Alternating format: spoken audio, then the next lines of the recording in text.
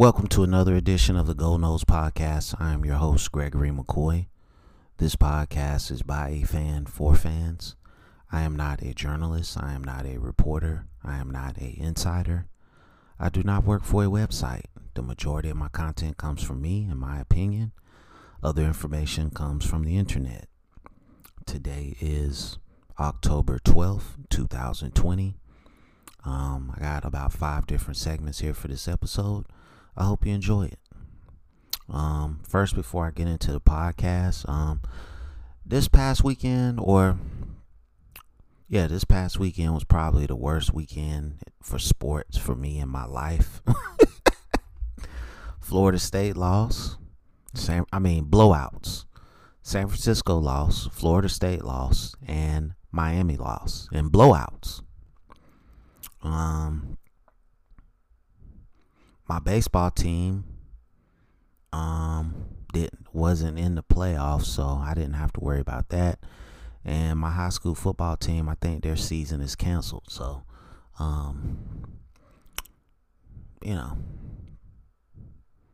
this weekend really sucked. But it was still a great weekend of sports, just from a quantity standpoint. I'm not a Dallas Cowboys fan. As a matter of fact, I hate the Dallas Cowboys, but you got to feel for Dak Prescott, man. That's why if I'm an athlete, I'd never ever sign the franchise tag deal. I never sign it. And this doesn't have anything to do with the show. I'm just saying I never do the franchise tag. Because now if you can't come back 100% from that injury, they're going to just dump you. So that's why I would always, I don't care what the fans say. I don't care what anybody says. If you're an athlete, always go for the money. So you can be financially secure. This man's got 1 year's salary. And then we don't know what his career is going to look like after that. Now, maybe the Cowboys stick by him. Maybe they don't. Maybe they just, go after Trevor Lawrence. We don't know. But,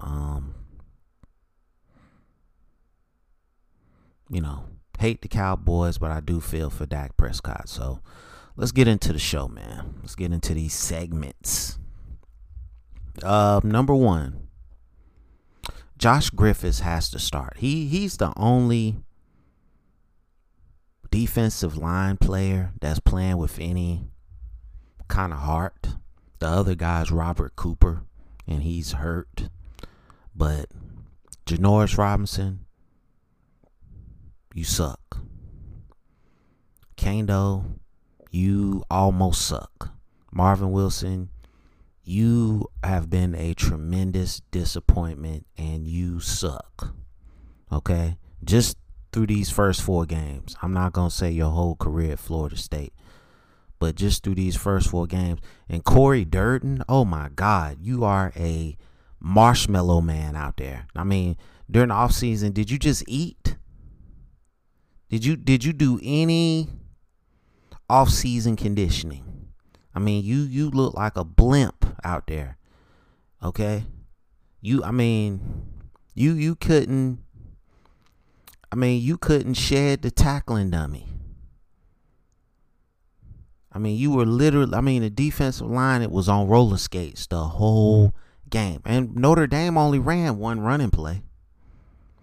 Now, it's 100% chance that North Carolina this Saturday is going to run that same running play. And they've got a good offensive line too. And a pretty good quarterback. So, Josh Griffiths is a true freshman, is our best defensive lineman right now.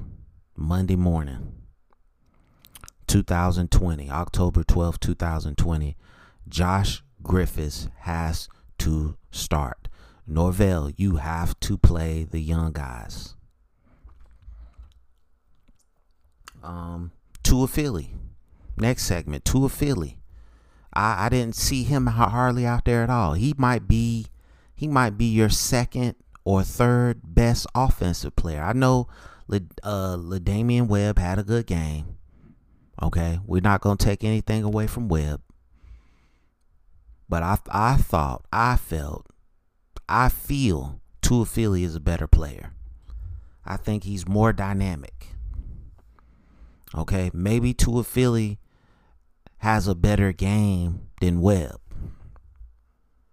And maybe he breaks more tackles. Maybe he does more jukes and gets more touchdowns. You never know because you didn't put him out there. But you got to play him more often. I mean, am I the only guy that or fan that sees this? Am I just am I out of touch with this team? I can't be. It has to. I mean, you just have to see that as a fan. I'm sorry. There's no way you can miss it.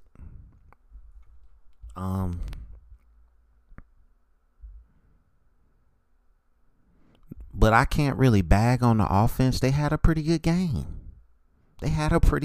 Defensively, we suck. And I thought the defense would be the strength of this team. I know I keep saying the same stuff on every episode, but it just baffles my mind. I mean, for the last 3 years, we could say the last 3 years, we've sucked on offense. We couldn't block anything. And finally, Norvell puts together a great game plan offensively.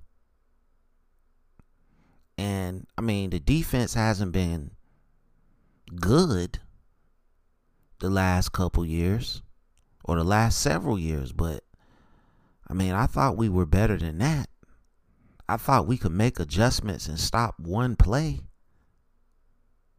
I don't know. Tua Philly has to play, man, early and often. Cam McDonald has to be more involved. I think I only seen 1 or 2 attempts to Cam McDonald. They mainly used him as a blocking tight end, and he has improved tremendously as a blocker. But like I said, I feel like he's one of the better tight ends in this country. And I'm not saying that because he goes to Florida State. I think you put him anywhere else, he would be a very, very utilized weapon. Now, I will say this: James Blackman is a better thrower than Jordan Travis. Jordan Travis is closing the gap. Jordan Travis has a strong arm, we know that, but his accuracy is an issue. James Blackman just has no composure, has no nerves. The least little thing and he just rattled. So everything that I've read on the internet from Saturday until today, saying it's just basically saying that Jordan Travis is gonna be a go for this game. He's not gonna be out, so that's a plus. Defensively, the only thing you got is blitzing. I mean, that's really your only thing. And like I said, Renardo Green is probably your best corner, but you got him at free safety. You need to find a different free safety. Because, I mean, blitzing is the only way you're going to make anything happen on defense. Just sitting back and playing coverage, your pass rush is non-existent. So playing coverage is not the answer. I said that back after the Georgia Tech game. You cannot play coverage. That's not your strong suit. You have to have a very good defensive line to play coverage, and we suck.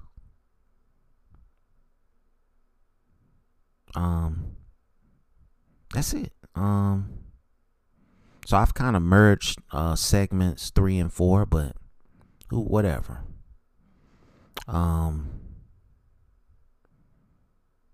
North Carolina, I mean, you just think about it. Mac Brown flipped that culture at North Carolina in a few months. That tells you how good of a coach Mack Brown is. He flipped the culture at North Carolina in a few months to where they almost beat Clemson his first year back in Chapel Hill. Now, granted, he's been doing this a lot longer than Norvell, and this is Norvell's first time doing being a head coach at this level, Power 5 level. But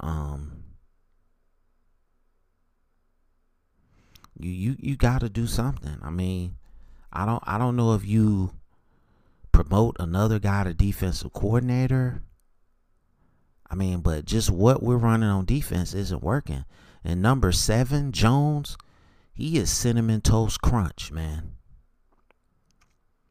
I don't understand that one. And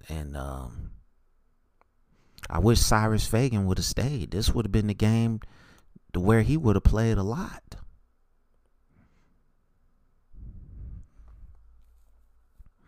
So, I mean, it's this loss right here wasn't that bad. It was still a lot of unrest for me. Cause I live and breathe this football team, but I don't know. I think the North Carolina game might be a little closer. But I still see North Carolina putting up 40-something points, and North Carolina's defense is not that good, so Florida State might be able to put up 30 points. But I think it's still gonna be a double-digit loss. And for me, there's no moral victories here. There's only winning and losing. I have to hold this team to a standard. I have to hold this program to a standard that I'm used to seeing. I will not accept moral victories. Not now, not ever. There's nothing. It's either we win or we suck. Period. And we suck right now. Period.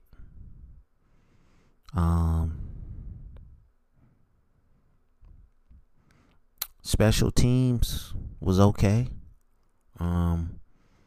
We did cause a fumble on special teams. So special teams is the most consistent unit right now.